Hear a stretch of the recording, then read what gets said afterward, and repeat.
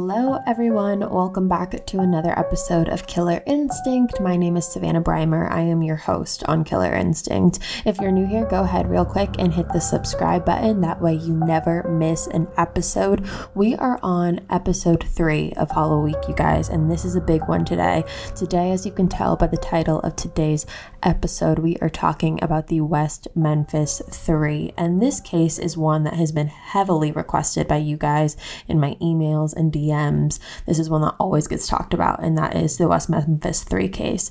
And if you haven't heard of the West Memphis 3 case, this is an extremely frustrating and heartbreaking case involving the murder of 3 boys in West Memphis, Arkansas in 1993. And a lot of people have very different opinions on this case, and there's a lot of controversy that surrounds this case as well. So with that being said, let's dive right on into it. So this case revolves around 3 8-year-old boys. They are Stephen Branch, James Michael Moore, and Christopher Byers.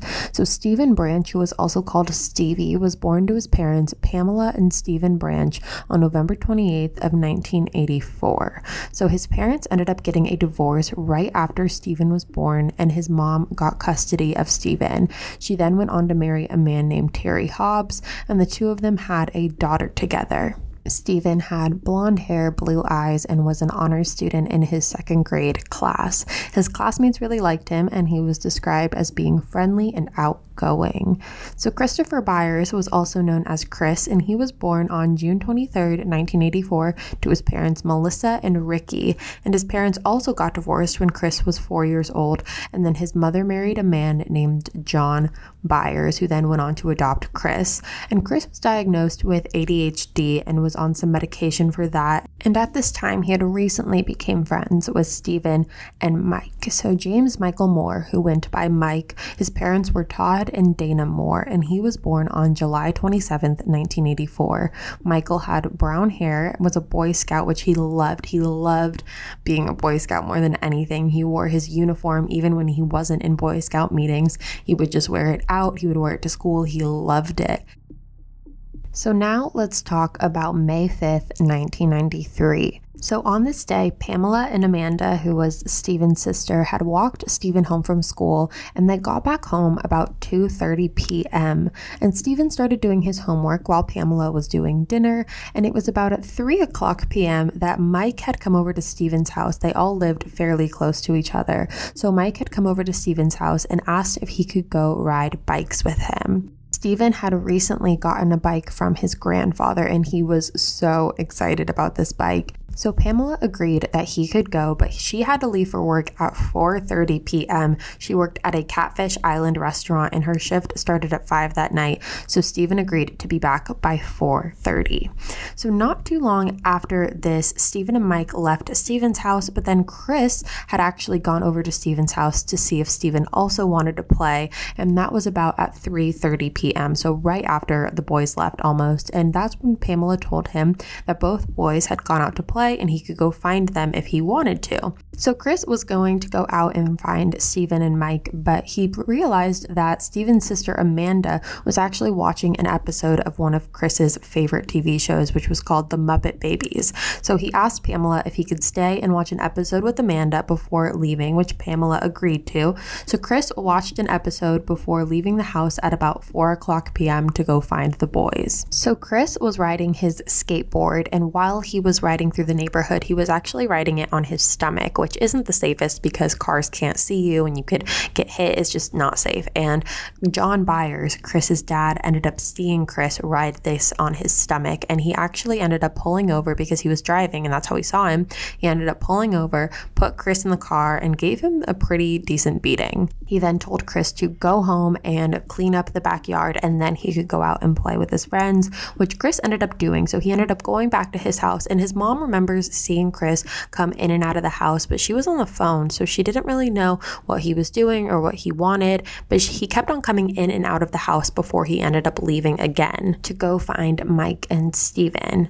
So Stephen was supposed to be home at 4:30, but he never ended up making it home then. The boys stayed out and played, and multiple neighbors saw them, and then move on to about 6 o'clock, 6:30. Neighbors said that they saw Terry walk over to Chris, Stephen, and Mike and tell them that it was time to come home. So where the boys lived, there was an area called Robin Hood Hills that they would often play near. And Robin Hood Hills was kind of like a wooded area in the neighborhood. There was also a creek in there, and it wasn't like the most well-kept place. It wasn't the safest place to stay, but a lot of people and a lot of kids usually did anyways. But at about 6:00 p.m. that night, Dana, which is Michael's mom, she had been cooking dinner and she wanted Michael to come home. So she told his 10-year-old sister, who was also named Dana, to go out and get Michael on her bike and bring him home. And when she went out to go find Michael, she couldn't find either of the boys anywhere. The boys knew not to go too far off, and they usually all stayed and played within the neighborhood, so they wouldn't have gone off too far, but Dana couldn't find them. But what Dana did say though is that when she was riding her bike, she ended up passing 3 teenage boys. She said that 2 of these boys were black and 1 of them was white, and the one who was white was wearing a yellow and black t-shirt and yellow and black shorts. She said that when she was riding her bike, these boys asked if she wanted a shot, which freaked her out at the time because she was only 10 years old. But she kept on riding and ended up going home, not finding any of the boys. And once it got to be around 6:30 p.m. and none of the boys had returned home at all, their families really started to freak out and they started to search for them. And they also ended up calling the police. This town was very small. It is very small, and nothing like this ever happened. People didn't go missing. People considered this a very safe place to be, and so when this happened, it really shook everyone. And because it was getting dark outside at this point on May 5th, police really didn't do a real search until May 6th of the following day. There was a pretty extensive search in Robin Hood Hills, and there was a parole officer named Steve Jones, and he was searching through the wooded area, and he came across a sneaker which looked like it belonged to a young boy. So he went a little further into the woods, and then he met up with a creek. And when he got to this creek, he ended up putting his foot into the water, and he ended up getting it caught on something. And when he was trying to get his foot out, and because his foot kind of got stuck, and he was trying to get his foot out, and he figured out what was going on, he realized that he had gotten caught on one of the boys' bodies. So after that had happened, all 3 of the boys' bodies were discovered, and their condition, you guys, was unfathomable. They were all found without clothes, and they had been hogtied using their own shoelaces. Their clothes were found scattered around the creek, and the autopsy showed that Chris had died from knife injuries. And Chris's injuries were probably, as far as physically goes, the most gruesome. He had been mutilated, and he had multiple lacerations all over his body. Stephen and Michael's autopsy showed that both of them had died from drowning, and Michael's body was the one that was found in the creek, which the parole officer had found. And when police did more searching in the area that the bodies were found in, they were able to discover that they believed that the boys weren't taken from somewhere and brought to this area, and that is where the murder took place. So it wasn't like they were riding around in this area and then they were taken here to get murdered, or their bodies weren't staged in a specific way where they had to be in this area. It just so happened that they were in this area, and that is where the murder occurred. So police were now looking at how the boys were tied up and how these knots were made, essentially. And what they were able to figure out was each knot was different, which indicated to them that this was more than a one-person job and there was more than one killer. Along with that, it would have been pretty difficult for one person to hold all 3 boys at once without one of them running away or calling for help or escaping or something. It was way more likely that there was more than one person to help keep the boys together. So like I said, this was a very small town, and this small town never expected anything like this to ever happen. There were a lot of rumors surrounding the fact that what happened to the boys could have been part of a satanic ritual, mainly because of the mutilation and because there had been rumors of satanic rituals being performed in Robin Hood Hills to begin with.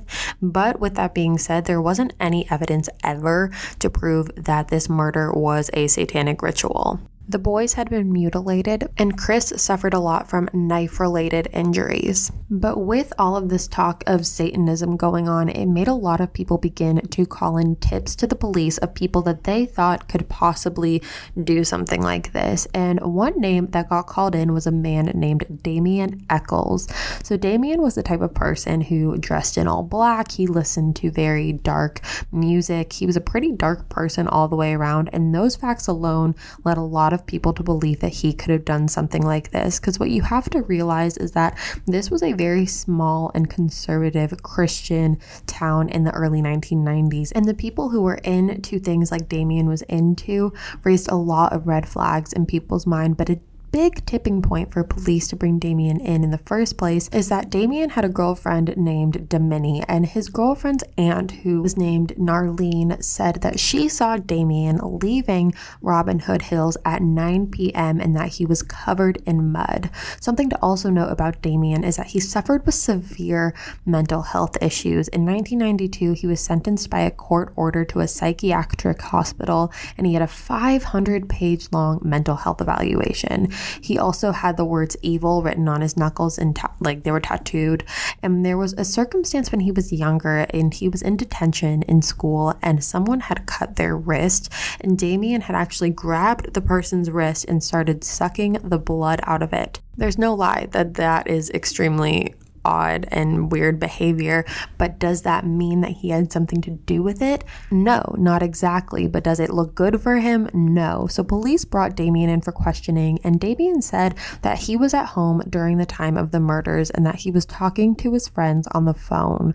But when police interviewed his friends, some of them said that they never heard from him that night. So Damien's telling police that he was on the phone with his friends the entire night, but some of those people that he said that he called said that they never talked to him that night. When asking Damien's grandma where he was that night, she said that he was out at about 8 p.m. from the best of her memory, which also debunks Damien's alibi, because if he was out and left the house at 8 p.m., he wasn't at home making phone calls. You see what I'm saying? So when questioning Damien, he very much had an arrogant attitude towards the whole situation in the beginning. He acted very cocky when police were trying to talk to him, but Damien wasn't the only one who got tied into these murders. So Damien's friends Jesse Misskelley and Jason Baldwin were also questioned in this triple homicide. And something about Jesse Misskelley is that he has an extremely low IQ level. I'm talking like very, very, very, very, very low. Jesse had many, many different stories that he told the police, and his stories were all over the place. His timing was all over the place. The things that he was saying never made sense. But on June 3rd, he ended up confessing to the police, saying that himself, Jason Baldwin, and Damien Echols were the ones that murdered the 3 boys. He said that Damien hit Chris Byers in the head with his fist, and Jason then hit Steven. He said that Michael Moore tried to run away, but he grabbed him before he was able to and brought him back and waited for Jason and Damien before leaving, because he said he couldn't watch what the 2 of them were going to do to the boys. So to break it down, he's saying that Damien had Chris and Jason had Steven and he had Michael, and while Damien and Jason were attacking the boys, he had Michael, and Michael tried to run away. He grabs Michael, brings him back, waits till Damien and Jason are done, and then leaves Michael with Damien and Jason before leaving, because he didn't want to see what was going to happen to him. But here's the thing about this whole story. Jesse said that the attack happened that day at noon, which couldn't have been possible because the boys were all in school at that time. And the police had already figured out, and they had already estimated that this attack happened anywhere from 6:30 to about 8:30 p.m. that night. And that's a pretty big time difference. Noon, it's light outside, and 6:30, 8:30, it's getting dark. It's dark. It's nighttime. He told police that the boys had skipped school that day, and that is when they found them at noon. So this case deals a lot with police coercion, and this gets brought up a lot in this case, and a lot of people have a problem with this case because of that. And a lot of people believe that because Jesse had such a low IQ, that he would have been easier to coerce in this. So basically they take the one that's going to be as easy to, sway one way or the other than the other 2. They know Jesse will probably crack first. So Jesse actually had a strong alibi that night. Out of all 3 of the guys, Jesse's was the strongest because he had actually been at a wrestling match that night in a town over, and multiple people confirmed seeing him that night. So the timing doesn't match up. There's no way that Jesse could have murdered these boys if he was out at a wrestling match. And in Jesse's confession, which is very long, and you can find it online if you want to read the whole thing, but Jesse says, like I said, that the attack happened around noon, but he also said that the boys had their bikes and that Chris was the only one who was mutilated. He says that Jason called him around 9 p.m. that night asking why Jesse left while Damien and Jason stayed during the rest of the attack. He said that all boys had been sexually assaulted, and he also mentioned that he himself had been involved in a cult for about 3 months. Police have been under a lot of scrutiny for the way that they handled the crime scene of this case. It's been called sloppy and lazy by a lot of people. The police had moved the boys' bodies before the coroner ever even arrived, and police didn't even call the coroner until 2 hours after the bodies were found.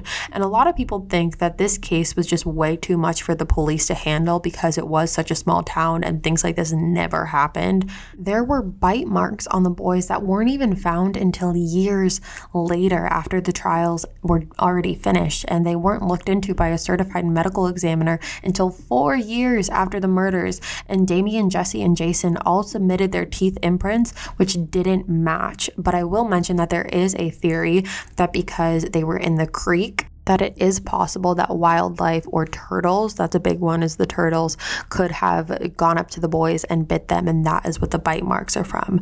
But yeah, Damien, Jesse, and Jason all submitted their teeth imprints, but they didn't match. And along with that, there was no DNA found at the crime scene from Damien, Jesse, or Jason. So Jesse's confession is what really linked all 3 boys to this case, and on August 4th of 1993, all 3 of them pleaded not guilty. Okay, we're going to take a short break, but we will be right back with more of the Killer Instinct podcast. Imagine an app designed to make you use it less. Seems a little counterproductive, right? Well, Apartments.com's Instant Alert feature works exactly that way. Instead of scanning rental listings a million times a day, simply set and forget your search to whatever you're looking for in a place and let Apartments.com do the rest. From pet-friendly apartments to balconies to in-unit ACs, Apartments.com's powerful search tools let you know when the perfect combination of features you're seeking is listed. So you don't have to power through rental descriptions one by one. With more rental listings than anywhere else, Apartments.com's instant alerts mean that you can spend less time looking for the perfect place and more time on just doing you. Apartments.com, the place to find a place. All right, you guys, welcome back. So Jesse's confession was what really linked all 3 boys to this case, and they ended up getting arrested for it, and they had to go to trial. So then on August 4th of 1993, all 3 of them pleaded not guilty. So Damien and Jason had their trial together, but Jesse was the only one who had his trial separate. So it was Damien and Jason's trial, and then Jesse's trial was separate. Jesse's trial was 3 weeks prior to Damien and Jason's, and Jesse's trial had a lot of discussion of police coercion and false confessions, but on February 5th, 1994, Jesse Misskelley was convicted of 1 count of first-degree murder and 2 counts of second-degree murder and was sentenced to life plus 40 years in prison. Then 3 weeks later, Damien and Jason also went to trial, and on March 19th, 1994, Damien and Jason were also found guilty on 3 counts of murder, and Jason was sentenced to life in prison while Damien was actually sentenced to death. And considering the lack of physical evidence, this conviction was pretty insane if you think about it. Like, there was no physical evidence that the boys were ever there. It was just all based off of Jesse's confession, really. And Jesse's confession, a lot of people think was coerced. Also, Jesse was not in Robin Hood Hills that night. He was at a wrestling match, so the whole thing doesn't even really make a lot of sense. And a lot of people think that Jesse, Damien, and Jason were kind of just assumed to have done this because of the lifestyle that they had. Like I said, we talked about Damien's lifestyle. He was into darker things. He wore all black, listened to dark music. Jesse said that he was involved in a cult. You know, they weren't the average people in this society. So a lot of people think that they were just kind of pinned to this because of the way that they live. So before we move on, let's talk about some of the other possible suspects in this case, because I know these guys have already been convicted, but their story is not over yet. So let's touch on some other possibilities. So the first major other possibility is Mark Byers, Chris's stepfather. So remember how we touched on those bite marks that were found on the boys? Well, right after the boys had been found, Mark had his teeth removed and he ended up getting a set of dentures. And some people believe that the boys had to be around someone that they trust during this whole process, because a lot of people believed, why would they go into Robin Hood Hills by themselves unless it was someone kind of taking them back there, being like, come with me, and it had to be someone that they trust. So a lot of people thought Mark Byers definitely could have been someone they thought was safe to be around at the time. Another thing I want to mention is that Chris's mom actually died of unknown causes super randomly. The whole thing was really, really weird. And she went into the hospital and the doctors weren't able to figure out what was wrong with her, and she ended up dying. And a lot of people believe that this is not a coincidence, but it should be known also that Mark Byers did have an alibi that day. The teeth thing is really what gets a lot of people here, because they think that Mark decided to remove his teeth and get dentures that way they wouldn't be able to track it back to him. Like if they tested the bite marks and tried to see whose teeth it could have possibly been, Mark would already have had a new set of teeth, so it wouldn't trace back to him. Mark has actually been very vocal of the fact that he does not believe that Damien, Jesse, and Jason were responsible for the murders of the boys, but he does believe that Terry Hobbs could have had something to do with it. So Terry Hobbs, which was Stephen's stepfather, is also a big possibility here. So Terry has a history of aggression and violence. His whole background is really messed up. There's a lot of accusations against him of sexual assault and aggression and domestic violence. But in 2007, there was actually DNA evidence found, and there was a piece of hair that was tied up in the shoelaces that Michael Moore was tied up in. And there had been a reporter who had gone and talked to Terry Hobbs one day. It's not clear if it was a reporter or a police officer, but someone had gone and talked to Terry Hobbs one day and grabbed his cigarette butt, and through that they were able to match the hair that was found in the shoelaces to Terry, which, if you think about it, doesn't make a lot of sense, because if it was Michael Moore's shoelaces, why was Terry's hair in Michael Moore's shoelaces? That's not his son. It just didn't make sense at all, and it was the only piece of evidence and the only piece of DNA that was found on the scene.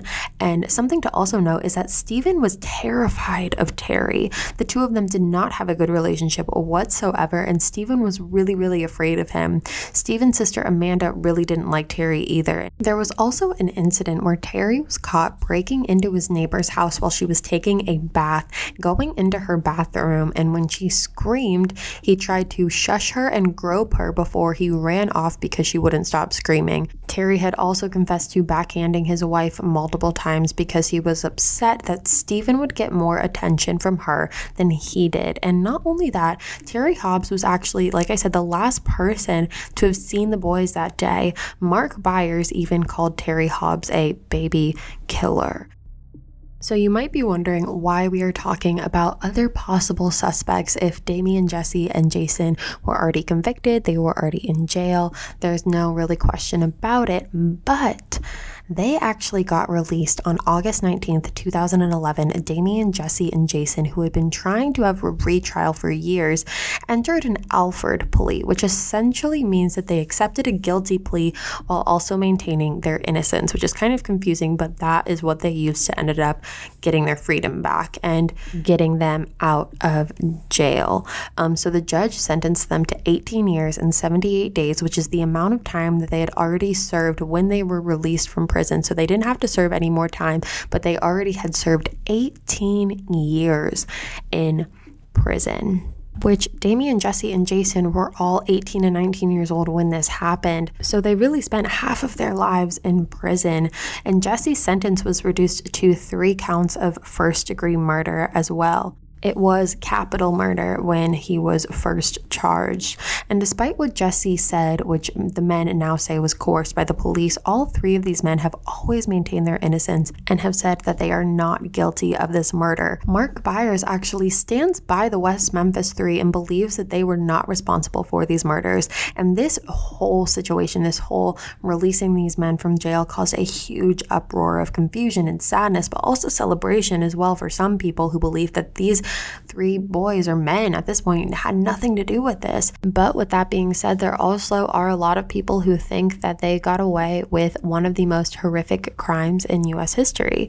And there was a lot of people who say that this was a result of police coercion and a lazy investigation. Damien has, since his release, been very public about this whole situation and about his whole experience and going through everything. He's always maintained his innocence, and I've watched some of the interviews, and I really don't know where I stand on all of this, but in the interviews, he really does seem like a nice guy. He has since had a son. They moved to the East Coast, him, his wife, and his son, with no plans to ever go back to Arkansas. Whether they were responsible for this or not, regardless of anything, there was not enough evidence to convict them, if that makes sense. Like, even if they did do this, there was not enough evidence to prove that they did. There has never been enough evidence to prove that anyone did. The only piece of DNA evidence is Terry Hobbs's piece of hair that was found in the shoestrings of Michael Moore. In my personal opinion, I think Terry Hobbs looks a lot more suspicious than the West Memphis Three, Damien, Jesse, and Jason. I really, really, really encourage you guys to do some of your own research and watch some of Damien's interviews, and watch some of the interviews that Mark Byers has done, and watch some of the things that Terry Hobbs has said during court, and definitely take the time to look back and do some research of your own, so that way you can form your own opinion. This one really stumps me. It stumps a lot of people. It's confused a lot of people. It's made a lot of people very, very angry, but I really want to know your opinion about it, which is why I'm encouraging you to go and do some research of your own and form your own opinion, not just based off of this episode, but based off of the actual interviews of some of the people that we've talked about today, because they are out there. And with that being said, you guys, that is the third episode of Halloween. I hope you enjoyed it. I will be back tomorrow with another episode, so make sure you hit subscribe so you are notified. And with that being said, you guys, I hope you have a great rest of your day. Make sure you DM me all of your thoughts on this case. What do you think? Who do you think did it? Who do you think is responsible for this? Do you think that Damien, Jason, and Jesse should have stayed in jail? Do you think that they should never have been there in the first place? Let me know. You can DM me at Savannah Breimer, or you can email me at killerinstinctpodcast@gmail.com. I will see you tomorrow, you guys. And with that being said, stay safe.